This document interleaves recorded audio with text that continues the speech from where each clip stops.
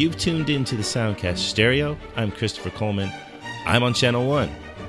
And I'm Eric Woods, and I'm on Channel 2. Soundcast Stereo episodes are two-channel 30-minute conversations focused on a single topic from the world of film, television, or video game soundtracks. This is a listener reaction episode where we feature your emails, your voicemails, and your social media responses to one of our recent episodes. You can find all the episodes of the Soundcast on iTunes, Stitcher Radio, TuneIn Radio, and Google Play / their podcast section. You can send us your feedback if you want to be on a reaction show to our email address at soundcast@tracksounds.com. You can leave us a voicemail on our SpeakPipe widget on our site, or our most popular, or my favorite, maybe it's not the most popular, but my favorite is on Twitter at TrackSounds, or also we're on Facebook. Today is Wednesday, February 8th. Happy birthday, John Williams, 2017. And this is our third reaction episode where Chris and I read some of your reactions to last week's episode called Composer Dominance. Composer Dominance. People liked that. They did. That word. I don't think they understood it until they actually heard the show, though. Which is good. Yeah, hopefully it created a little intrigue. Like, what the heck is composer dominance? Mm-hmm. I want to hear about that. So we've gotten some interesting feedback to this show, and which was last week's episode 15. So we wanted to take some time to read some of those wonderful pieces of feedback that you've given us, and maybe respond in kind just a little bit. So we've got 4 that we're going to handle today, and just to let you guys know, we're going to be doing these reaction episodes fairly frequently, so you can respond at any time to any episode. Just let us know what you're responding to specifically. Please let us know which episode so we can maybe refresh our own memories on what the heck we were talking about, so we understand your reactions to our comments. And if you're doing it on Twitter, what will help is if you hashtag it with Soundcast Stereo. That will help us find your comments a lot faster. So it's an open invitation for you to respond and react to anything that strikes your fancy or gets your goat, or whatever other sort of analogy you want to put there that gets some kind of reaction out of you. We'd love to hear back from you. So tonight we're going to jump right in and get into some of your feedback. And I'm going to start us off with Thomas Medina's post that he did. He posted on Twitter, which linked to his blog. We will put the link to his blog post in the show notes if you want to read it in full. And just so you know, and he says so in his post that he does work, has done written reviews, and has been on the Soundcast himself in times past. So this is what he said in essence. He says some very complimentary things about the show, but he says, sure, Giacchino has his fair share of critics, but on the whole, he is a champion for many classic film music fans. I mean, his music is clearly Williams-esque, even when he isn't charged with mimicking Williams, which granted happens fairly often, and who doesn't love former composer king John Williams. I highlight that particular part in his post because, one thing really jumped out at me, and he's calling John Williams the former composer king, which is hard for me to stomach, especially on his birthday. I still kind of consider him the king. Yeah. He's still, as long as he's alive and writing, I still think he's the king. Yeah. And as much as Giacchino is influenced by Williams, I don't think about Williams' music much when I hear Giacchino now. I used to back in the day when he was doing more video game stuff, but today I don't. I mean, granted, Rogue One, that's intentional, but outside of that, I don't think about John Williams when I hear Giacchino anymore. Do you? No. Used to. That's one of the reasons why I fell in love with his music, and we might have discussed this on an earlier episode when I saw Medal of Honor. It blew my mind because I thought, wow, here's a guy who's writing in a style that I grew up with. But it was lost when his style changed, and he did that on purpose. He knew that he needed to expand his palette and kind of write in his own voice without having to be compared by John Williams. And you know what? Some people honestly hated that. They want him to write in that harmonic language for lack of a better word. And sure, some of that might come out in some of his scores. You might hear the influence of John Williams, but there's a ton of Mancini. There's tons of John Barry. There's tons of Bernard Herrmann. He's all over the map, and you can tell that the guy's a fan of not just of movies, but of film music as well. He's done his homework. But yeah, he's trying hard to establish his own voice. So, like you said, Rogue One is about as close to John Williams he's come since his video game days. Absolutely. And he goes on, he talks a little bit about Rogue One. Thomas Medina says he nailed Rogue One, but it doesn't even matter because his best Star Wars score was 2015's Jupiter Ascending, one of my favorite soundtracks ever. And I had to read that part because I kind of agree with him. Yeah. I mean, Jupiter Ascending is a far superior score to Rogue One, in my opinion. I agree. And it is one of my favorite, probably is my favorite of his in terms of film scores. And when you think about it, man, you know, I went, once I read that, I went back and just listened to Jupiter Ascending again. Not that I haven't listened to it countless times, but I closed my eyes and I started playing Star Wars scenes to it, and it's like, man, this would have made a really great Star Wars score. And I think had he had the time, we would have received something more along this line. You know, especially that huge anthemic open for Jupiter Ascending and this first suite that he has. If that was the Rogue One main theme or fanfare or something, would have been fantastic. I agree. It would have been awesome. Yeah. So I just wanted to pull that one particular quote out of his response because it really sent me on a little trip of back to Jupiter Ascending and thinking, man, this is what he can do when he's given enough time and plenty of leeway, which the Wachowskis gave him. Mm-hmm. Yeah, I mean, that was the best part about it is, you know, him writing. I love that movie, and I keep saying it. Oh, do you really? Do you really? I do. It's can't. So funny. It's so good. It's so bad that it's good. Yeah, it's just like I just like I'm on for the ride. It doesn't make any sense. It's like just weird, and I just love it. It's just like whatever, dude. Throw every kind of alien cliche that has ever been in Hollywood all into one movie, and I'm like, okay, whatever you say, Wachowskis, I'm with you for this ride. It took me about 3 or 4 attempts to get through the entire thing. I did it in parts, and I think once the bees they started explaining stuff about bees, I was like, oh wow, okay, I'll stop right now and I'll come back to you later.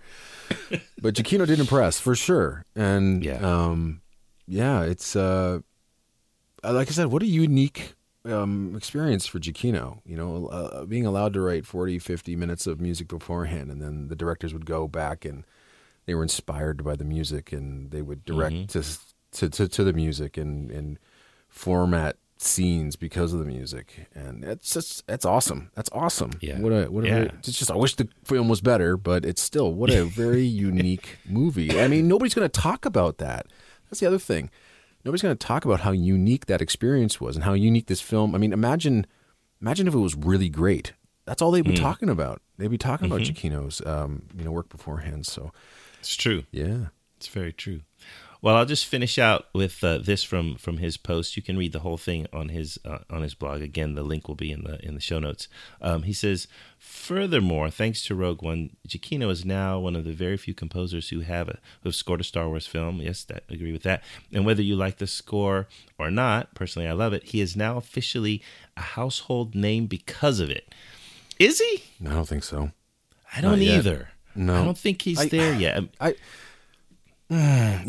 don't think everybody knows who he is. I'm pretty sure the Pixar Disney fans know who he is. I don't know whether they know how to pronounce his name or not, but I'm pretty sure they'd be able to. He's done so much in that, or for that company, and now he's in Star Wars. He's on his way to be a household name for sure. He's definitely in that trajectory, but he's not. He's not there yet. In my opinion, he's not. If I said his name to any of my family members, they'd just look at me with a blank look. They would have no idea I might be contradicting myself, though, because I'm not sure what my reaction was about the same topic maybe 4 shows ago. So, did we talk about him as a household name? I think we talked about briefly about composers being household names or something. I recall it coming up at some point, and I might have made mention that maybe Giacchino is there or getting there, and I probably brought up the same point about Pixar and Disney. But the listeners will straighten He's close. This out. You're right. I think he's close. But if we go back and I said something different, then I apologize. But right now, I think he's close. Yeah. Okay. All right. Well, yeah. So Thomas Medina, definitely a Giacchino fan, and is glad that that Giacchino is on the rise and kind of dominating right now. So Thomas, thank you for writing a whole post and your complimentary words about the show and all of that. We appreciate it, and we look forward to hearing more from you and other reactions. So Eric, why don't you go to the next one? Sure. We got a short one here, and it kind of takes the topic off in a different. Well, it's actually really different. I don't think this has anything to do with composer dominance, more so maybe the influence of the composer. So this comes from Isaac Addo 1, and he was asking us what our Mount Rushmore of composers would be, the 4 composers that you would choose to have or be enshrined on Mount Rushmore if there was such a thing for composers. So I chose... I thought I would do 2 sections. I picked the most important or most influential, and then my own favorites. So my most important, I would say, is Max Steiner, the father of film music. Then there's Bernard Herrmann, which pretty much turned film music, on its head. And then there was John Williams, of course, due to Star Wars, and then of course there's Hans Zimmer, who has just done something completely and utterly different than anybody that came before him. However, my favorites would be John Williams, Jerry Goldsmith, James Horner, and Franz Waxman. Interesting, Franz Waxman. Yeah, that's a really tough question to ask, especially to just boil it down to 4. You are clever and were able to split it up into 2 different ways. If I had to just pick 4, for me personally, it's kind of a combination of both who I think is important and also who's just a favorite.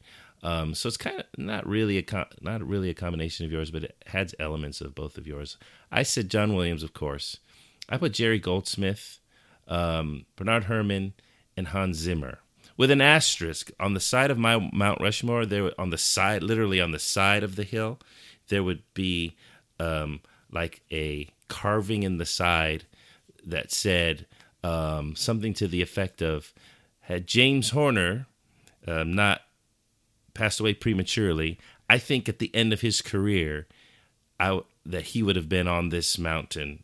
I don't know in place of whom, maybe Goldsmith, I'm not sure, but he would be there instead of someone else.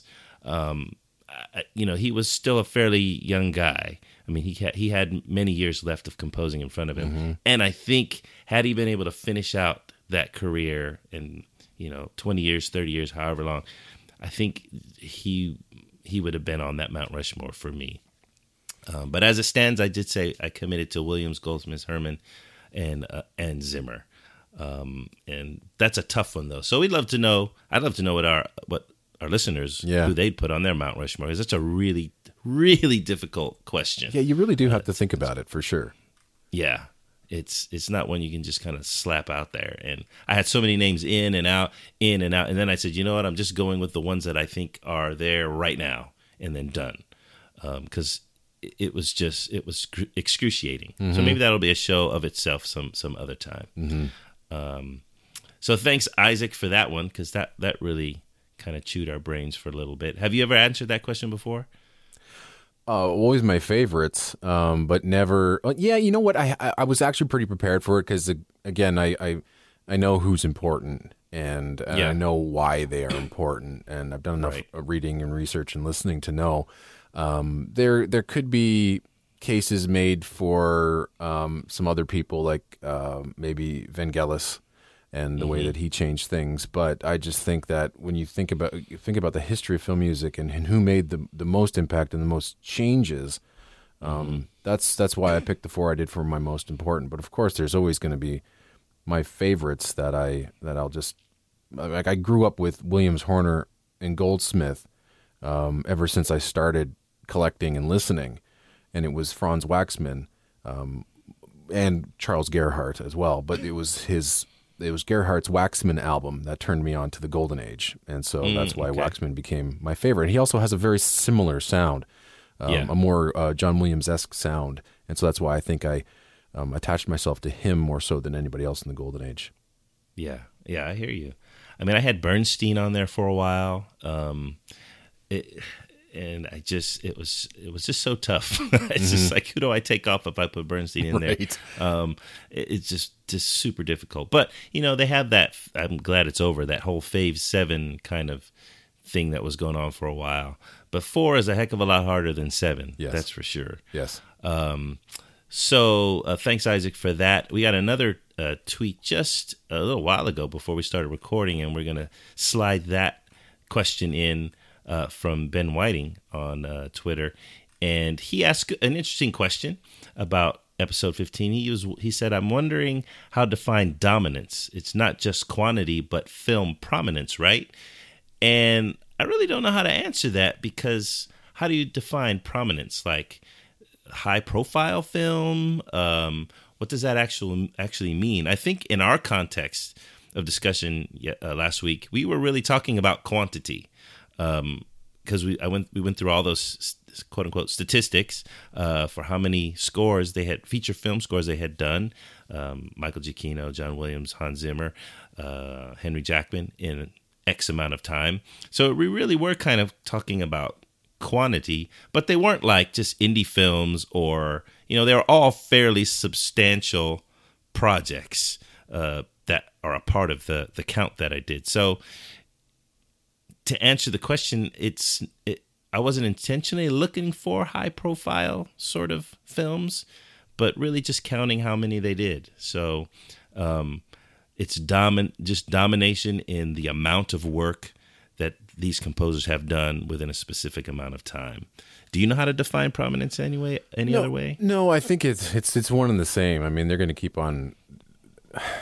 I think you need high profile projects to keep yourself going. Although I'm sure there's composers out there that are writing 20 scores a year and they're making nothing on it, but we're not going to count those. So, I mean, to be successful in this business, you are, of course, going to be hired and hired time and time again. And so, I would say that eventually you're going to get yourself a blockbuster, and people are going to recognize you because of that. And so I think, quantity and box office numbers, they're pretty much one and the same. And I maybe there's somebody out there that can correct me if I'm wrong, but it's just like off the top of my head, I would think that both of them sort of mean the same thing. But it is interesting. It'd be interesting to see how much money Hans Zimmer has helped make for Jerry Bruckheimer, or back in the days when John Williams was scoring every George Lucas and Steven Spielberg production. Just how much money. I mean, for the longest time, John Williams was a part of what I think, or maybe that was Harrison Ford, but it was like 8 of the 10 biggest films of all time. Wow, and John I can Williams see that being had John scored Williams. that. Yeah. So, there was a time he was the king, like the box office king as well. So, but yeah, I mean, I guess, I think even like the BMI awards that they hand out every year is not based on the music quality. It's box office numbers. So, I mean, anybody could just have a surprise hit and might have written the worst score ever, but hey, here's an award for you because the film made money and you contributed to that. So, I think it's, like I said, one and the same. He talks about that. He kind of went on to say, I think the box office numbers for films a composer has worked would be an interesting angle. Yeah, that would be. That might be something we can look at to see who's scored the biggest ones over time. I think we've kind of covered them, incidentally, at least over the last 40 years anyway. I think we've probably hit the guys who've probably scored the highest box office. I'm trying to think. Well, you've got some Avengers stuff. Sylvester would have been attached to that, and Back to the Future, and Forrest Gump, and he might be one that's in there when you start adding box office up. Maybe we'll do that just for fun. We'll add some box office up and see who's scored the most, earned the most money through that. So thanks, Ben Whiting, for that. Hopefully it brought some clarity to what we were talking about last week, and if not, you can react again and we'll respond the same way again. So where are we? Have one more left? Yeah, and I think we got enough time to cover all of this. So okay, all right. I think we could call her maybe the soundtracks track sound superfan, Soundcast stereo superfan, Tiffany Curly Cello Mama. Always great to hear from her. That is an awesome handle, though. By the way, that is amazing. So she wrote in and praised us, deservingly so, of course. I mean, such a great job. How could you not? I know. So I praise us all the time, and so I just expect everyone else to. So she goes on to say, I honestly see very little difference between Williams and his reusing of a particular style and his inspiring a generation and Hans Zimmer. I also don't see why people wring their hands over Zimmer using the same style and mechanisms, but don't see Williams doing it. I love 70s and 80s Williams, but to me, there's just as much tonal, stylistic similarity between Star Wars and E.T., etc., as there is between Interstellar and Inception. Maybe it has to do with composers working continuously with one director, and it leading to a continuity of tone. Mm-hmm. What do you think about that? Well, My gut reaction was like, well, no, there was nothing similar between Williams and Zimmer in their inspiring generation. But maybe there, obviously stylistically not at all, but maybe there is some maybe there's some similarity there. Maybe. And it's hard because I can only react to how I only know how Williams' music affected me at that time when I was that age, and how Zimmer music affected me at that time when I was at the older age. And they were very different. Just very different. Very different emotions attached to. Inspiring maybe in some ways, both of them, but just by the nature of John Williams' music, I think it is inherently more inspiring because he was trying to write inspiring, uplifting type of music at many times, whereas Zimmer maybe not so much. Yeah, I think. Stylistically, they couldn't be more different. But I think with Williams, it was, kind of reaching back into films past and bringing that back into 70s and 80s and at that time modern film. And you're right, he was bringing a different sensibility, still writing emotional music, and Zimmer writes emotional music. I think the biggest difference is that, Williams is inspiring composers who are looking to write a classical symphonic score, whereas Zimmer is able to touch the people who might not be thinking of film music, but is now going to be interested in it because it is cool.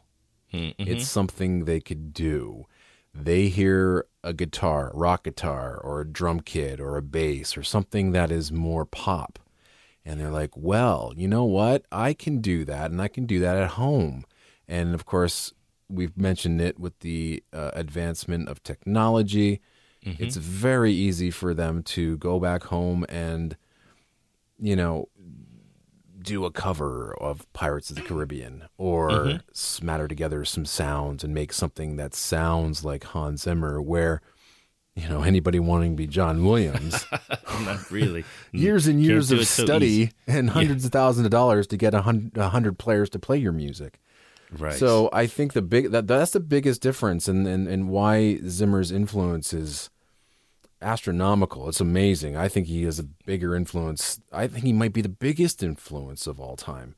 That's a good point. Just because it's accessible right now to create those sounds and get yourself in. And of course, Zimmer being such a welcoming, open person that hopefully, again, he's instilled that on the people that he's worked with, that you can use some help from these people and give them credit and it's their way in. So again, you don't really need to go to school for years and years and years and learn about this stuff. So yeah. What do you think about the part where she says, it's the second part of that. I don't see why people wring their hands over Zimmer using the same style and mechanism, but don't see Williams doing it. And she compares, Star Wars to E.T. as Interstellar is to Inception. I don't hear people getting too upset about, Williams doing the things that he does, like the boom and the, those, those things all the time. And people don't, at least I haven't seen too many people get upset about those things. Maybe because they're a much smaller part of the whole in each score than, let's say, the Horn of Doom is so in your face and so prominent that it can become more irritating because it's so prominent. It can be the core of the score or the foundation of the score. And if you do that multiple times, it's kind of like, come on, as opposed to just an accent same kind of accents that he uses from score to score. I guess Star Wars and E.T. sound similar. I mean, it's Williams, but I never really thought of them. I never really thought of there being a whole lot of crossover between the two. Even Interstellar and Inception, I don't think they sound all that much alike. No. The instrumentation is very, very different. Yeah. So maybe Inception, Dark Knight, okay, we can talk that. But I think Interstellar is pretty unique in his portfolio of scores. I don't know. What do you think about that? No, I agree. And I think she has a point. She does have a point. I think it's all very subjective as well. I mean, whether you can you can handle the orchestral music and that's something that you like, then I guess maybe you're more forgiving for things sounding similar. All those Williams in the 70s and 80s, I mean, you can go through Jaws to even The River, and you'd have a hard time. You hear John Williams's voice, and that's totally different. But he'd write striking new themes for different instruments. His action music wasn't always the same. He would, like the Raiders of the Lost Ark action music isn't as busy as the Battle of Hoth for Empire Strikes Back, and those are written a year apart. Yeah. Then he goes on and does Heartbeeps, or he does something like Dracula, and he does something a little bit more modern in The River, and Temple of Doom is a total different beast from Raiders of the Lost Ark. So he was able to use his own voice, but still stylistically, the way that he wrote the notes and using rhythms and harmony and whatnot, was able to give those films a distinct sound. And again, whether it was through the way that he was writing the music or through a distinct, unique theme. Zimmer, you're right. The guy loves to experiment. I don't see the similarities between Interstellar and Inception, and maybe that's just something, Tiffany came up with off the top of her head. But, you can get, like for me, and admittedly, the ostinato, the string ostinato, might be one of the most irritating things I hear in his music and in modern music. And I don't think you can really blame Hans Zimmer for that. I'd say you go to John Powell and his work in the Bourne series for that sort of the modern sound of film music. For Zimmer, I think what bothers me the most is his heavy use of layered synthesizers over what is obviously a real orchestra. And that just kind of cheapens the sound for me. And I'm like, why are you doing that? You don't need to do that. But it's the ostinato that bothers me. You're right. The Horn of Doom just bugs the crap out of me. And it's in every trailer now, and it's annoying. And so, but I don't think Zimmer's the one that is responsible for that. And again, we've discussed this before. Zimmer changes his sound. He does, very much so. You can't say that his scores to Batman are the same as his score to Spider-Man. Right. And so it's just the other composers that are mimicking his sound, which is now all over the place, which I think is what's becoming annoying, is that they are just mimicking him and not expanding or doing their own thing with that sound. Yeah. Yeah. And she makes a good point with, maybe it has to do with composers working continuously with one director and leading to a continuity of tone. Yeah, sure. But even if you take Zimmer and Nolan, his sound has evolved with Nolan. Starting, was Inception before Batman? No, Batman Begins was first, then Inception, then Dark Knight, then... Did they do something together between Dark Knight and Dark Knight Rises? I can't recall. Yeah, so then, let's say Dark Knight, then Dark Knight Rises, then Interstellar. Getting to Interstellar, you listen to Batman Begins, and you listen to Interstellar. There's a whole lot of travel there, and even with Spielberg and Williams, I mean. You travel that thing and you look at the last thing they did, BFG, maybe not the best one to take, but that's the last thing they did. And you go all the way back to Sugarland Express? Yes. There's a whole lot of distance traveled in that, Really? A whole lot of distance traveled there. So, but yeah, I mean, clearly a director and a composer get into a groove and they can work quickly together, as she points out later in her email. So, yeah. I don't know. That's what I think about that. Yeah, no, it totally makes sense. So let's move on to her next point. So she continues in saying, as far as particular composers being overused over and over again to their saturation points, I think there are a few factors. So she gives us a bunch. You want to just stop and comment on each one, and we'll just kind of go through here? Okay, so A. Yep. A tried and true composer holds little in the way of surprises when it comes to work style or what they deliver in the past. I think Giacchino has made a name for himself in being able to swoop in and save a project as well as delivering on time. What do you think about that? Well, let me deal with the second part first. I know, what Giacchino did for Rogue One has the story behind it is he came in 4.5 weeks, boom, done. Star Wars score. But has he really jumped in to save a lot of projects? I was trying to think, was there another? I can't think of another time he's done that, to be honest. No, I don't think so. He works with a lot of friends, people he respects, and he really has a choice of project. So I don't think they're the only... maybe she's talking about replacing, like Patrick Doyle on the Planet of the Apes series, and who knows whether he was... Did he really replace him? Then that's it. That's all I'm saying, is that I don't know whether Doyle was actually chosen, but he's following him rather than replacing him. He's now taking the reins of the Marvel movie franchises. And the wording she uses is, swoop in and save. So and the only time I can think about that recently was Danny Elfman with the Avengers. That's the only time really where I've heard someone actually even use the word save a project. Yeah. So I'm not really sure Giacchino is doing that. It's certainly not his MO. I mean, he's done it with a super prominent title, but I just couldn't think of any other time that he's done something like that. Okay, so part B. It's more cost-effective in that the director and composer have worked together before and have developed a dialogue and can more effectively communicate, whereas it would take twice as long with a new composer, and directors are usually very under the gun to get it done as quickly as they can. Yeah, I mean, I agree with that. I think that's why, and again, she's answering or giving her factors on why particular composers are being used over and over again.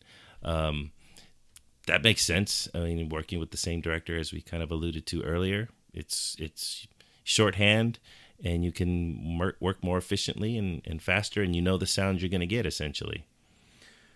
It's kind of interesting, though, to, back in, the first movie that I thought of where a director kept the same composer was the Die Hard series. John McTiernan had worked on the first one, but then Rennie Harlan came in and said, we're going to still use Kamen, and he decided not to use his own composers. So I guess different sensibilities and different point of views there. But yeah, that's that. Wow, I honestly just thought about that, so I'm a little like, wow, how do I process that? I mean, it makes sense though, right? I mean, it would be like ignoring, doing a Star Wars movie. It's like J.J. Abrams not asking John Williams to do The Force Awakens, and then going with Giacchino because he's worked with Giacchino before, and that would make sense. Would you have been surprised at that? No, I absolutely would not be surprised. I was actually more surprised that he went for John Williams. I was too. And Giacchino said, "Yeah, absolutely. I want to watch this movie with Williams' score." So no, she's right. I mean, a composer and director working together, for years, absolutely, they're just going to be, on a whole other level than, let's say, director X and composer Y working for the very first time. So that does make sense. So C, a director knows exactly what they want and have a particular sound in mind that they've heard before. Yeah, we want that uneven meter thing you do. Crazy, man.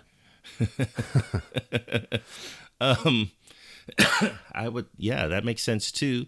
I do think about Rogue One though, and think about Gareth Edwards. He brought along the guy he knew, Alexander Desplat, but that didn't work out in the long run. I don't think it was because, and it's speculation, I don't think it was because Desplat wasn't going to deliver what Edwards thought he was going to deliver. I think it wasn't what some other leadership and of the think tank and the people in control there was expecting for a Star Wars film.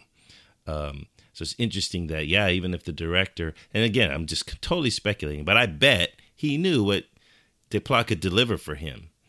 He did Godzilla. He knew that he could go big like that, but it wasn't Star Wars-y enough, is my guess. And even though that would have been the director's choice, it wasn't the choice of some others. I don't know. What do you think? I wonder if those two are going to work together again. I wonder if it's going to, Desplat and Edwards. I wonder if it's going to be like, Jackson and Shore working together again after their issue with King Kong. I guess that'll tell a lot as to whether they really did have a tiff, and that's why Desplat was let go. Because I, again, still don't believe that there was a scheduling conflict, because when's the last time we heard new music from Alexander Desplat? That's true. I'm sure there was something there, and someone didn't want to do something, and maybe Giacchino was just going to be the yes man this time, and he's like, yeah, absolutely, I'm going to do it that way for sure. So, to the point where, directors don't know exactly know what they want. I mean, they know some of them know some of them do, and some of them just they're like they can't explain it. So sure, they have a specific sound in mind, and so that's why a collaboration like Williams and Spielberg is so important. That's why working together, 2, 3, 4, 5 times is so important, because you just get that rapport, and you're able to just kind of click and just feed off each other and understand your lingo and what you have to say. So, sure, very important. Point D. It's gotten to the point where their names sell soundtracks. I don't believe that. I don't. Other than John Williams and Hans Zimmer, I don't know how many names sell soundtracks, to be honest. Composer names. Like someone goes and sees that composer did that score? I didn't see the movie or play the game, but I'm buying it because that name is on it. I don't know how often that... the hardcore, for the film music fans, but outside of that, I don't know. But it could also be a turnoff, though, for the hardcore fans. For instance, like Planet Earth 2 that just came out. Zimmer wrote a theme, and that's about it. But you know what? His name is plastered all over it. He's holding a lot of hands lately, even established composers like Lauren Bell, for crying out loud. It was just great to see his name solo on that Lego Batman album instead of having... He does... Sorry, go ahead. No, go ahead. I was going to say, he's actually another stealthily dominant composer. For sure. A lot of stuff in the last 2 years. I need to look that up, but a lot of times it is connected with Zimmer. But he's done a lot of really small films on his own, small documentaries, all kinds of projects. So, but it is nice to see his name stand alone. does it bother you to see that, let's say, even Henry Jackman's writing something, but it's got to have big, bold letters of produced by Hans Zimmer on it? I mean, I don't think it's going to sell any more soundtracks. I honestly don't think that, I mean, their marketing, though. But is that really like, oh man, we're going to sell an extra 100 because Zimmer's name is on it? Yeah, maybe. I mean, people know Zimmer. You know, the more people, Zimmer is much more of a household name than Giacchino is at this point in time. In certain generations, yes, I think our generation and down, I think he's more of a household. Zimmer's a household name, and maybe it sells. I mean, how many just common folks just go out and buy a soundtrack, a score? No, I don't think it happens at all. I mean, they have to really love a movie and just be like, man, that music was so good. I can see like a hardcore, like Batman fan, Dark Knight fan, they see the movie and like, man, I gotta have that score, like that. But outside of that kind of experience, I don't see it happening all that often. And then they see the name, they're like, oh, it's that guy or that woman, I'm gonna get that score. I don't know. I don't know. They try to make it a Zimmer sell, or maybe it's really to sell it to the studio and to the directors to say, you know, you can have Zimmer. Yeah, he's going to write the theme, but Lauren Balfe's going to do the score, and it's just a part of the contract that Zimmer's name has to be on the sound, headline the soundtrack itself. I think that's where it's. I think you nailed the head. I think and it goes back to Zimmer always giving credit to his additional composers, and I think that there's some projects like Interstellar where he's like, no, I did this all by myself, but there's other projects where for sure he's going to give credit because that's just the type of guy he is. But you're right. I'm pretty sure that's like, you know what, we don't really trust Julian Knott on our new animation projects, but if Hans Zimmer can hold his hand and kind of look over his shoulder while he's doing it, that would help us immensely. So again, it's it's trust, total trust from the producers or the studio all the way down to composers. It's just amazing how it seems like composers have so much power over how well a film's going to do, right? I mean, it's really bizarre. It's really bizarre. You know what I'm really interested in hearing, and maybe some of the listeners out there could tweet in about this. I mean, if you see John Williams' name, let's say you see John Williams' name on a soundtrack, and it says main theme by John Williams, but written by Kevin Kaska, the rest of the score written by Kevin Kaska, would you be more inclined to buy that album because it says John Williams, or even if it was a Kevin Kaska album, would you still buy it? Or would you be more inclined to say, hey, you know what? John Williams' name is on that. I'm going to pick that one up. I'd be interested to hear from the listeners. Yeah, that would be interesting. I think I would be. If I knew nothing about the project itself and I just saw it and I was like, oh, John Williams wrote a theme for that? Okay, I'm intrigued. I would be more interested than if his name wasn't on it. I mean, I don't know Kim Kaska that well, so right.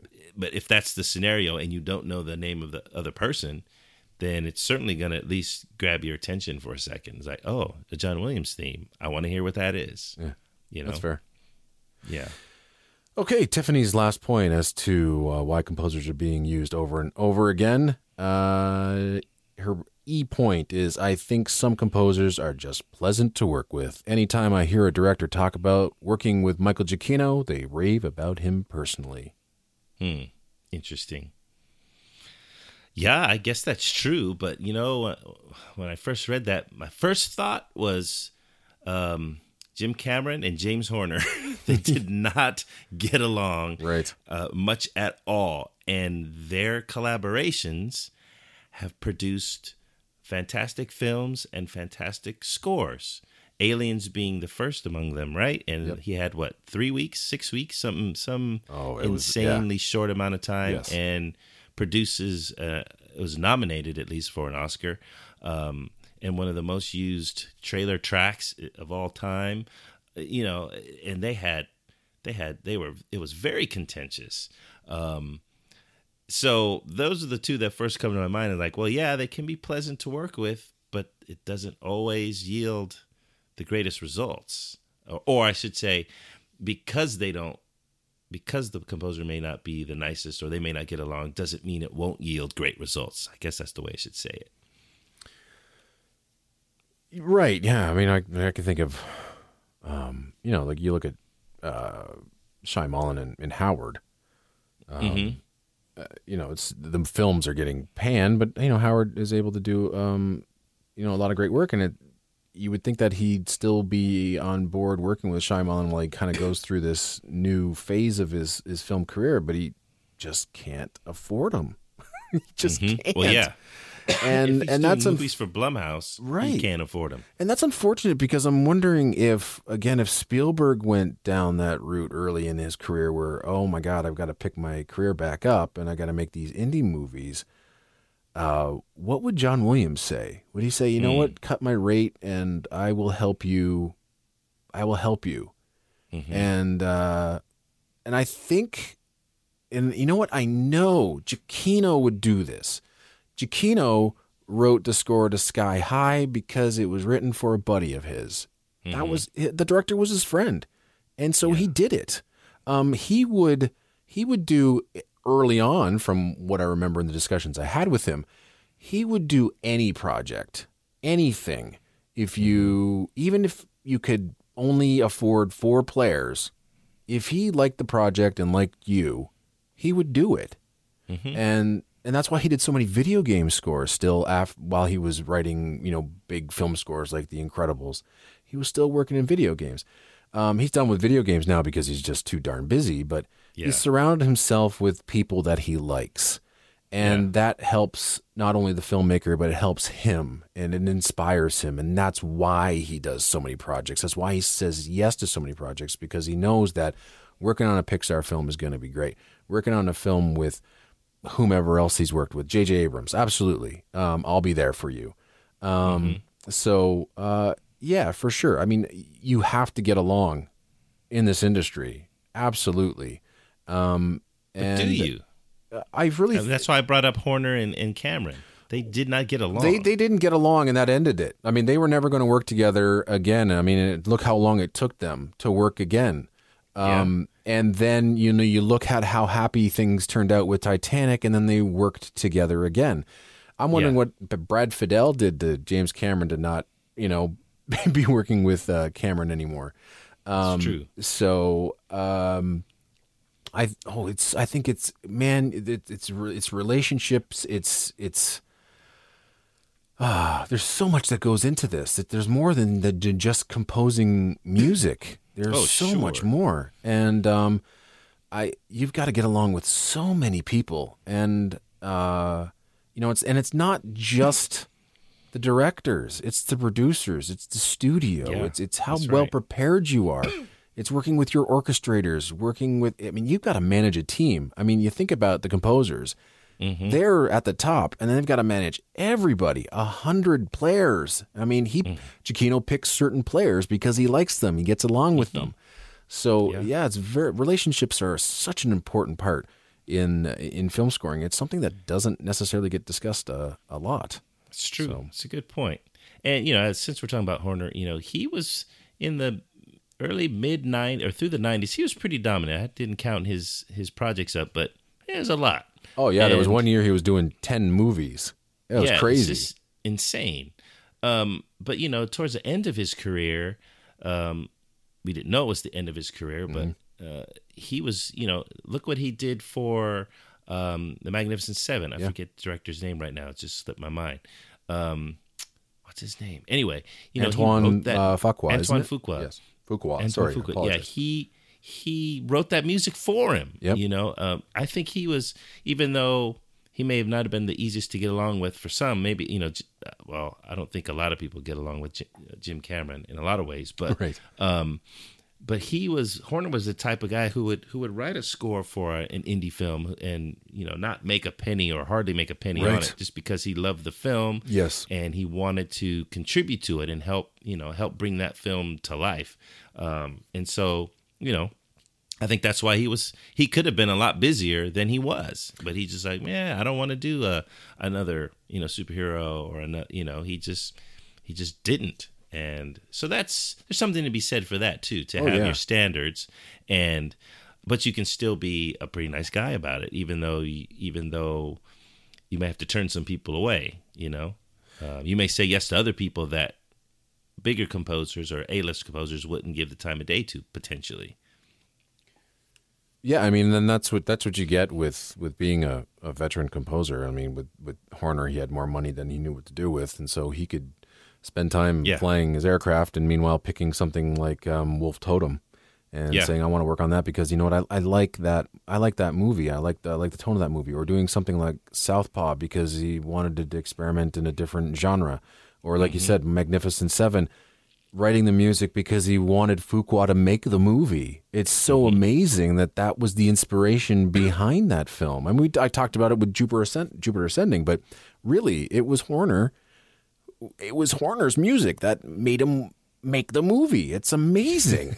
That's so incredible, and what a gift that was. And that's the type of guy that James Horner was at the end of his life, and or was going to be. I mean, imagine in the last.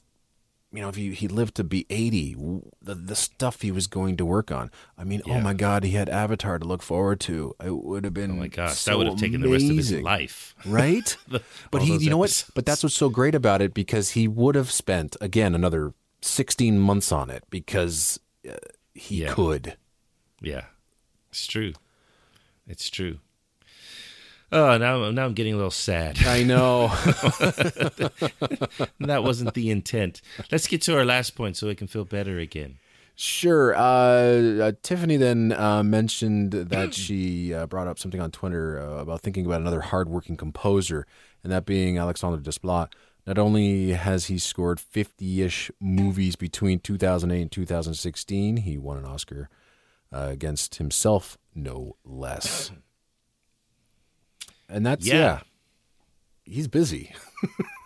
He's busier than I thought. I didn't realize he'd done 50-plus scores in, 8 years? That's pretty impressive. I did not look him up to even count his. So you could call, if those are feature films only, you can say he's become a dominant composer, I think. Does he qualify for you? I don't know. I don't know whether he's like, I don't know. He's dominant, but he does such a wide range of pictures, and he's not just working in Hollywood. He's working elsewhere. He's going back to Europe. He's working for smaller films. He's working for large films. So, very wide variety of film scores in very different tones. I mean, he'll work on a science fiction project, and all of a sudden it's a romance, and then a drama. So that's what's so great about Desplat. He's always doing something different, and again, I think that he has the freedom to do that sort of thing. He can pick and choose and do what he wants to do. And I think that, I mean, I don't know, maybe Hollywood was scaring him a bit because he was now being incredibly successful because he was working on successful films, Godzilla, big blockbuster movies, and now he was going to do Star Wars. I mean, that's a lot of responsibility. Sure. So I'm wondering where Desplat was going to go after Star Wars. I mean, he was still going to do another science fiction project, right. But what would have Star Wars brought to Desplat? Interesting. If he had been successful. Yeah, and that's the question. That is the question.